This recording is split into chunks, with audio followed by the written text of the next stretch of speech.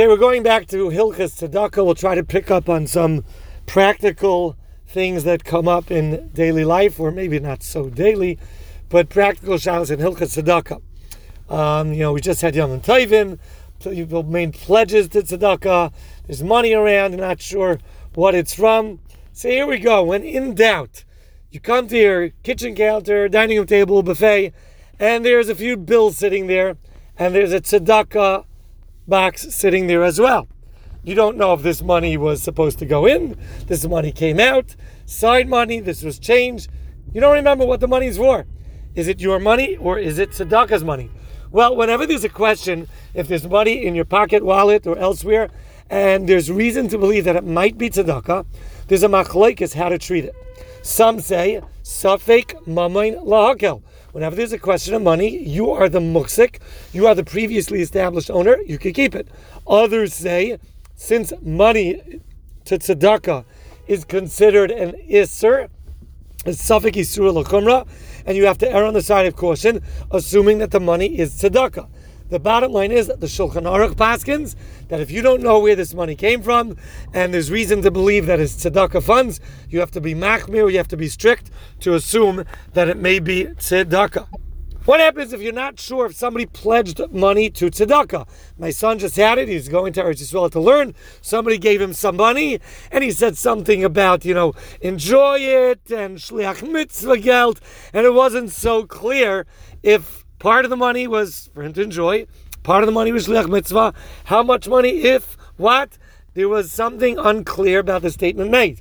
So if somebody made some kind of pledge, and it was doubtful, it was questionable, if that statement was a pledge to tzedakah or not, so that is an interesting halacha as well.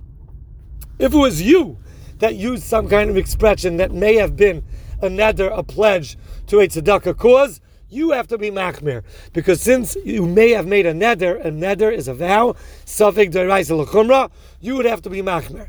If somebody else made that statement, and you would be the recipient of the funds, and he gave you the money already, and now the question is to extract the money from you to give it tzedakah or not, assuming you can't circle back with that person to find out, or maybe that person himself doesn't remember, you are not responsible for his safek pledge.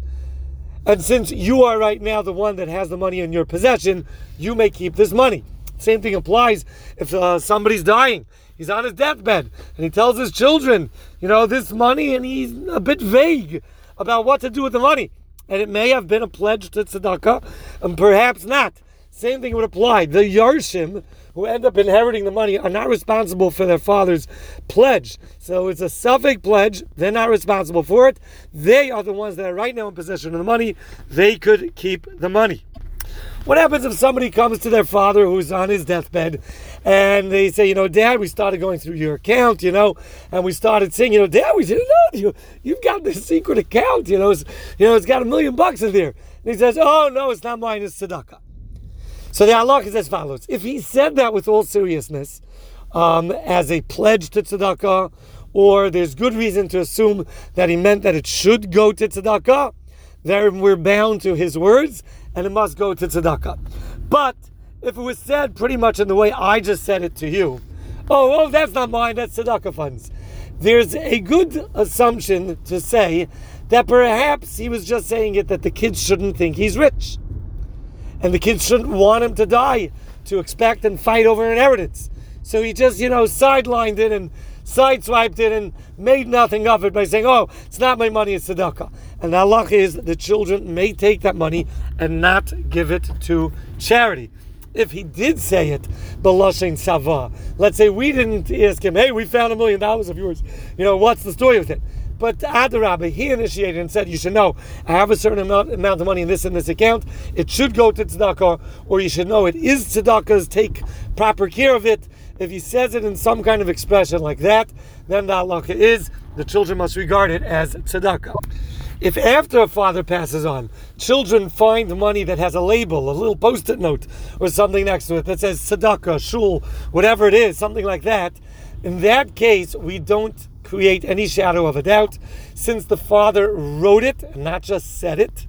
It's hard to define tone of voice in something that's written, just like we always say, be cautious when texting.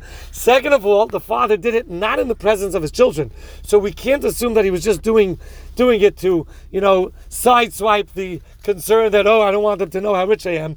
And therefore, if a label is on the funds, we must assume that the label is accurate and it is tzedakah. We'll talk a little bit more about this, b'li neder, tomorrow.